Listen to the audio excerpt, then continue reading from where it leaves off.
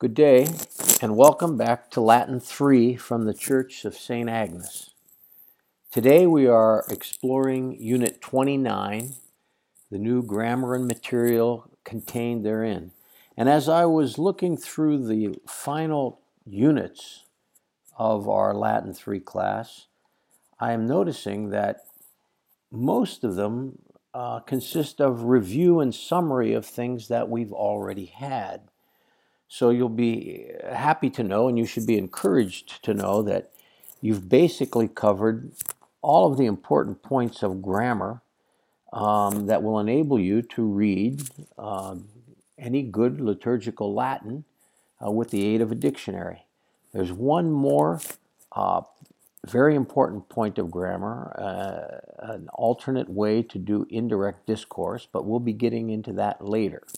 Today in Unit 29, we have the introduction of some pronouns, a couple minor grammatical points in the use of the dative, and then a review of time, cause, and concession clauses.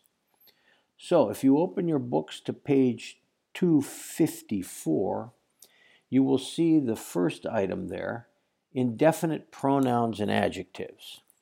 Now, in the opening paragraph there in section 149, Collins gives you an explanation which I don't prefer to follow. I think he does it sort of in a backwards way. So I'm going to urge you to look at the bold-faced words at the bottom of the page on page 254. Indefinite pronouns and adjectives are just what they say. They're speaking about an indefinite person or thing. So when we have a definite pronoun, interrogative, for instance, we ask who or what. We have an indefinite that talks about someone or something. And we also have adjectives that can modify nouns, that can mean a certain thing, a certain this, a certain person, but they describe indefinite things or people. We're not speaking about a specific person or thing. Now, the two major, the major indefinite pronoun is the one you see in the boldface down about 3 or 4 notches, aliquis aliquid. That's an indefinite pronoun. And these indefinites are formed either by adding a prefix or a suffix to other pronomial or adjectival forms. So we know about quis and quid.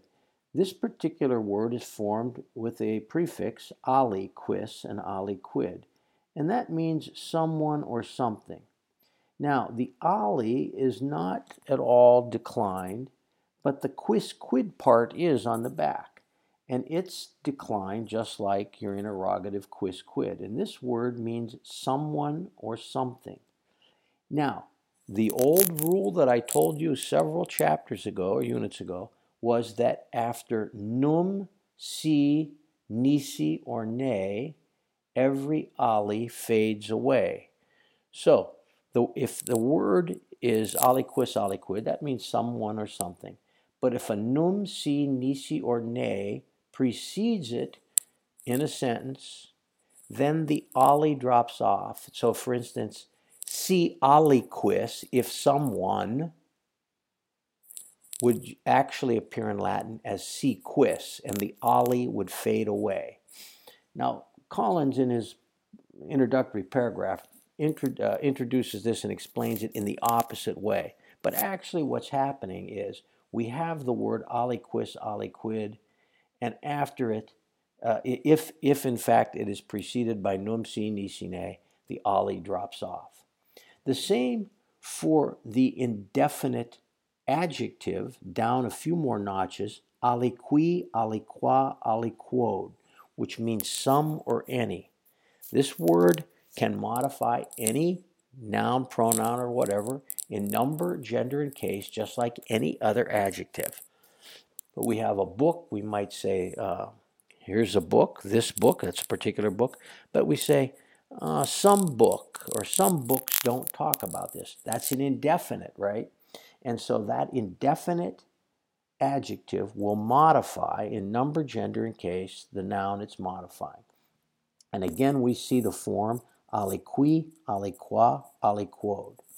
And following that rule, num, si, nisi, or ne, every ali fades away. So if it were si qui somebody or other, it would have been si ali qui, but that ali fades away. Notice qui, qua, quod. It is declined just like qui, que, quod, your relative pronoun or your interrogative pronoun. But notice the qua in the feminine is just qua, Q-U-A, and not Q-U-A-E. The back half of that word is the part that's declined. The ali is never changed. Okay, so you have aliquis, aliquid, the the indefinite pronoun, and you have aliqui, aliqua, aliquod, the indefinite adjective, and they function like pronouns and adjectives. And remember, after num, si, nisi, or ne, that ali will fade away, and it will look like quis, quid, or qui, qua, quod, qui, qua, quod. Then at the last three words on the bottom of the page in boldface, we have qui cumque, quod cumque. And that means whoever or whatever. And notice, the cumque is a suffix added as opposed to a prefix. Here we have suffix added to qui, que, quod. Only the front part of that word is declined, and it changes, it's declined just like qui, que, quod. The cumque on the end stays the same, but it's written as one word. Qui cumque, que cumque, quod cumque. Whoever or whatever. Okay? Then we have quidam, quadam, quidam. This is a pronoun. The dam suffix, dam, doesn't change. Only the qui, que, quid. And this is a pronoun, which means a certain one or a certain thing if it's quidam, right? So quidam, quadam, feminine, quidam. And only the front part, qui, que, quid, declines. The dam suffix at the end always stays the same. And then we have its adjectival form, which means a certain, and this will modify a noun or pronoun and so on. Quidam, quadam, quodam looks just like the pronoun above, except the neuter is quod instead of quid. And this is declined just like qui, que, quod. And it means a certain one. Notice the dam suffix remains the same always throughout the declensional pattern. The dam does not change. So the same with qui cumque and so on. The cumque doesn't change. Only the beginning part of the word is declined. This is not a very difficult concept. With practice, I think you will understand it perfectly. The important thing is just simply to remember these vocabulary words and remember the rule for aliquis, aliquid, and aliqui, aliqua, aliquod, that after num, si, nisi, or ne, every ali fades away. In other words, the ali would drop off and you would be left with quis, quid, or qui, que, quod. This is the opposite sort of way from the way Collins explains it, but this is the way I think most grammar books take it, and it's I think an easier way to remember it. Either way you want to remember it, those are your vocabulary words. You'll see them appear in sentences, and I don't think you'll have any trouble whatsoever in identifying them and translating them when you see them. We'll get plenty of practice in the upcoming exercises. Okay, so let's take a look on page 255. Here is a new use of the dative. Two uses, actually. As it says there, the dative may be used to express purpose or effect intended. Now, this is a rather idiomatic use of the dative. Doesn't occur a lot in Latin, but it does occur occasionally. If you take a look at the example, I think it will make it clear. Hic odio me habet. Notice that the main verb, the main sentence would be hic me habet. This man, this man, holds me. And then we have this strange dative, odio. This man holds me, and the reason we call it the dative of purpose is it expresses the purpose or the effect that we want in the sentence. He holds me for the purpose of hatred. It's a long way of saying this man hates me. He holds me for the purpose of hatred. As you can see, it's an idiomatic expression. It doesn't make real grammatical sense, except for the fact that dative, remember, is usually to or for. He holds me to or for hatred. He holds me for the purpose of hatred.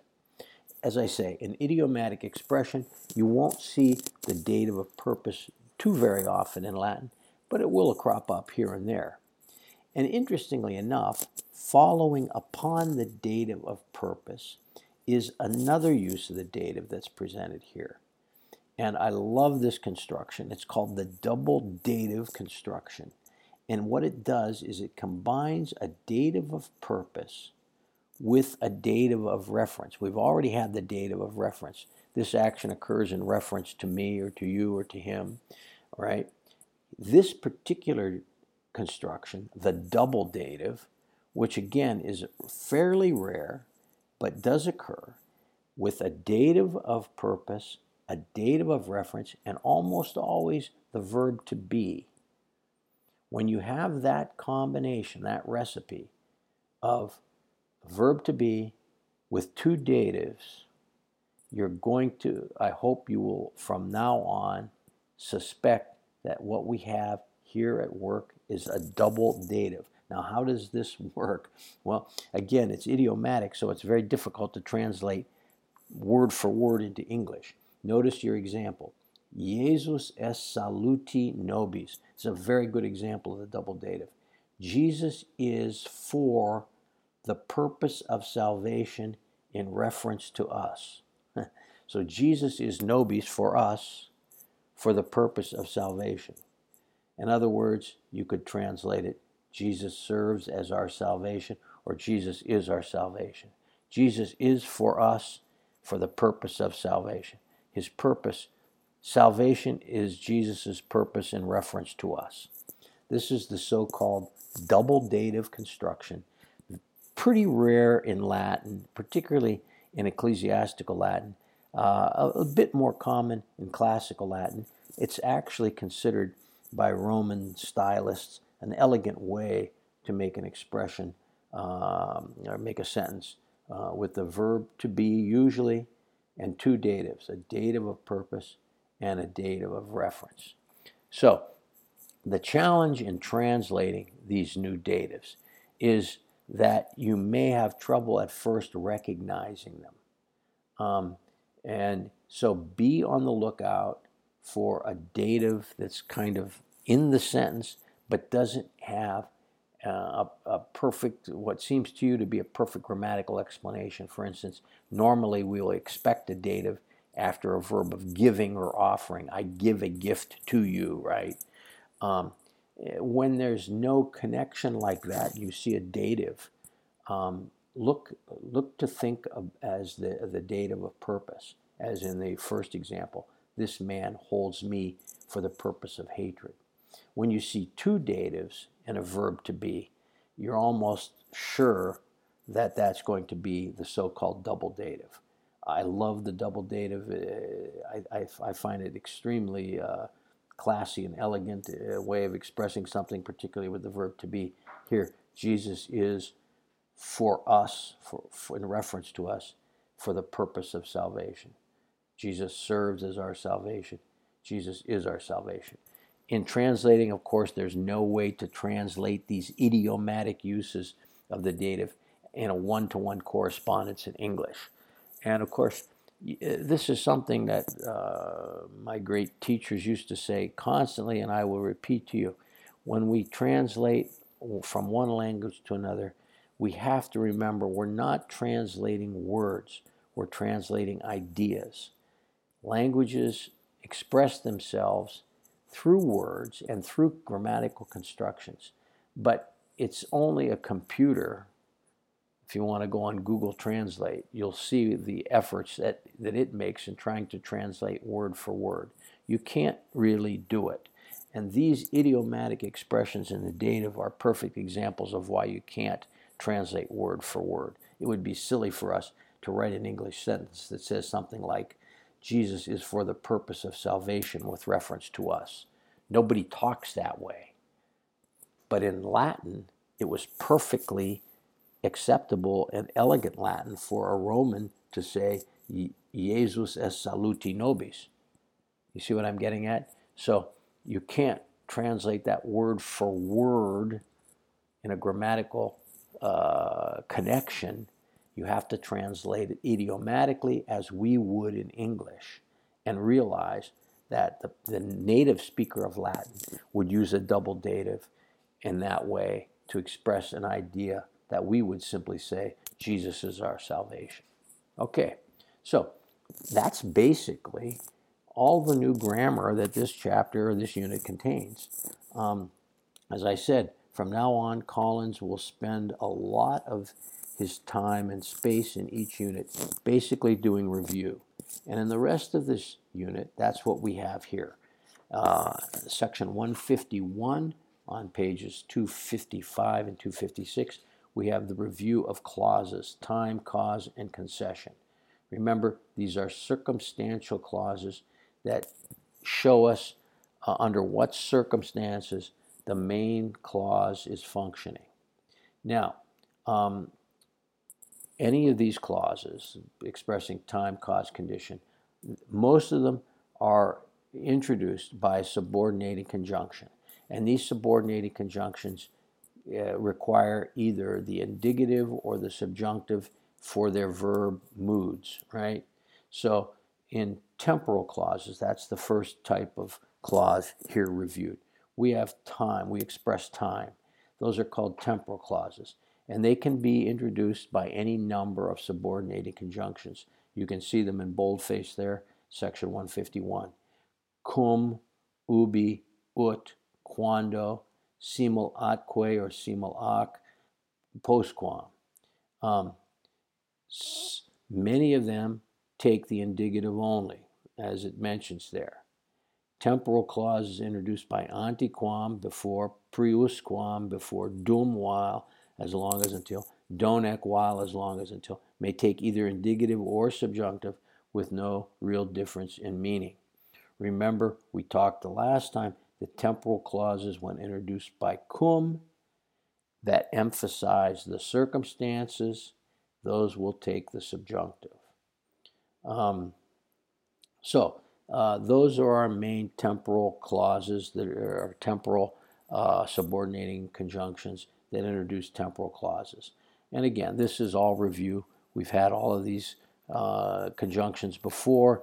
You know them. And for purposes of translation, it's not going to affect you much in terms of indicative or subjunctive, because when you see a temporal clause introduced by one of these subordinating conjunctions, you're just going to basically translate it as when or as, or if it's dum or donec, until or while.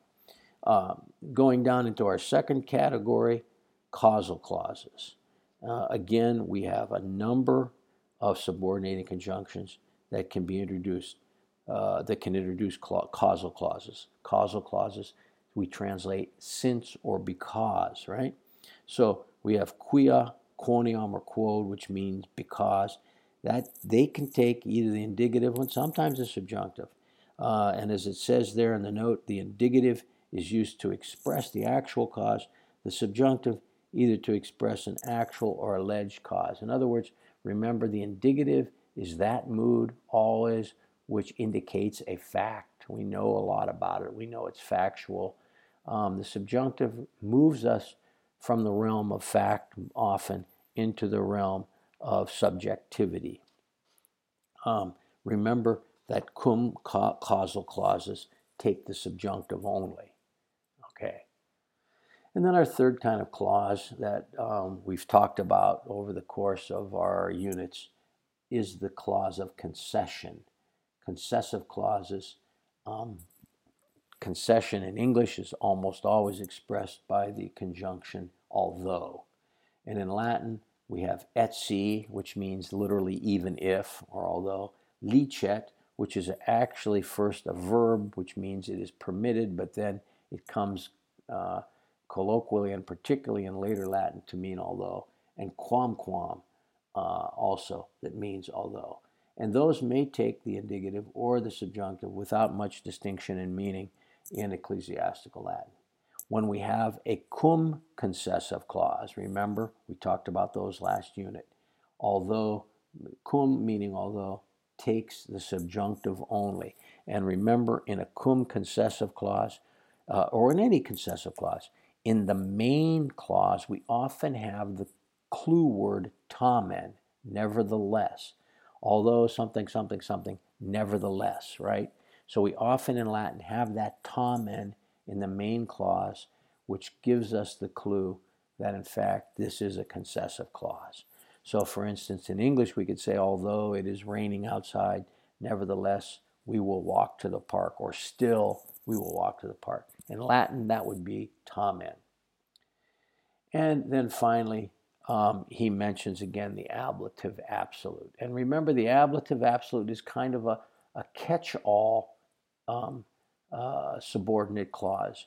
If you recall my definition, the ablative absolute is a clause expressing time, cause, condition, or concession, which is attendant upon, but grammatically divorced from the main clause. And remember that the ablative absolute generally is made up of a noun or pronoun, the subject in the ablative, and then the verb expressed in the participial form, modifying that noun or a pronoun or so forth, whatever the subject of the ablative absolute is, in number, gender, and case, because a participle is an adjective. But remember that because participles are also verbs, they can introduce verbal grammatical constructions following them. So for instance, we could have a participle in an ablative absolute that takes an object or some other prepositional phrase or some such. We've had many, many examples of the ablative absolute. So this last part of the unit is simply a review of things we've had before. And as I said, going forward in the next few units before we complete our grammar book here, Collins will take occasion to review uses of the subjunctive, uses of the ablative, uses of the genitive, and so on and so forth. We'll be seeing that as we move along. So that basically covers all of your new material. Here in Unit 29, quite simply, the indefinite pronouns and adjectives, which aren't at all difficult. Collins, in a sense, makes them a little bit more difficult than they are. And then these two colloquial uses of the dative, which again are fairly rare, but will crop up occasionally. And then simply the review of your clauses of time, cause, and concession. On pages 256 and 257, you have, again, a hearty list of new vocabulary. I'm sure that the vocabulary is the thing that keeps you working the most. It's difficult when each unit is piling on 15 or 20 new words.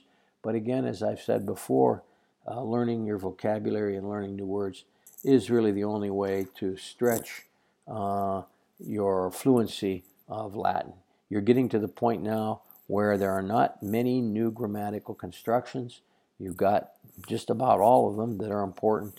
So the inclusion or the expansion of your vocabulary is primary. And it's good always to read the vocabulary notes. Now for your homework, let's look on pages 258 and following. On page 258, under the drills section, he presents several good and short examples of the indefinite pronouns and adjectives in number 1, and in number 2, clauses of time, cause, concession. Let's do all of those, both number 1 and number 2, okay? And then moving on to the exercises, the sentences on page 259 and following. Get your pens ready. I will announce to you the numbers of the sentences that I'd like you to do for our homework and that I will go over in our next audio recording. So here they come. Ready? Number 1, 3, 6, 10, 14, 16, 17, 20, 23, 24, 25, 29, 34, 37, 40, and 46. I'll repeat those one more time. Sentences number 1, 3, 6, 10, 14, 16, 17, 20, 23, 24, 25, 29, 34, 37, 40, 46. And for our readings, let's do number 2 this time on page 262, the conditions for following Jesus from the Gospel of Matthew. Now remember, as we've said all along, it's always possible for you to go back and do the numbers that we haven't indicated. There's plenty of practice. You see Collins is now up to 46 sentences there. But I've picked out the ones that I think are most illustrative of the grammar that we've covered, and are the ones that are good and straightforward and give you the best practice. So that's what we'll be doing for this week. That concludes our unit. As I said, not much new, but always chance to review everything that you've done before.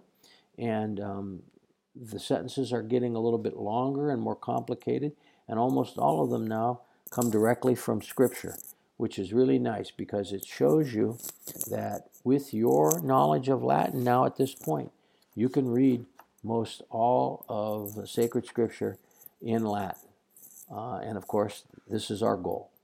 So, without further ado, I will conclude and say, give you my best wishes for a good week, good studying Latin, and we'll talk to you again during the midweek when we review our homework.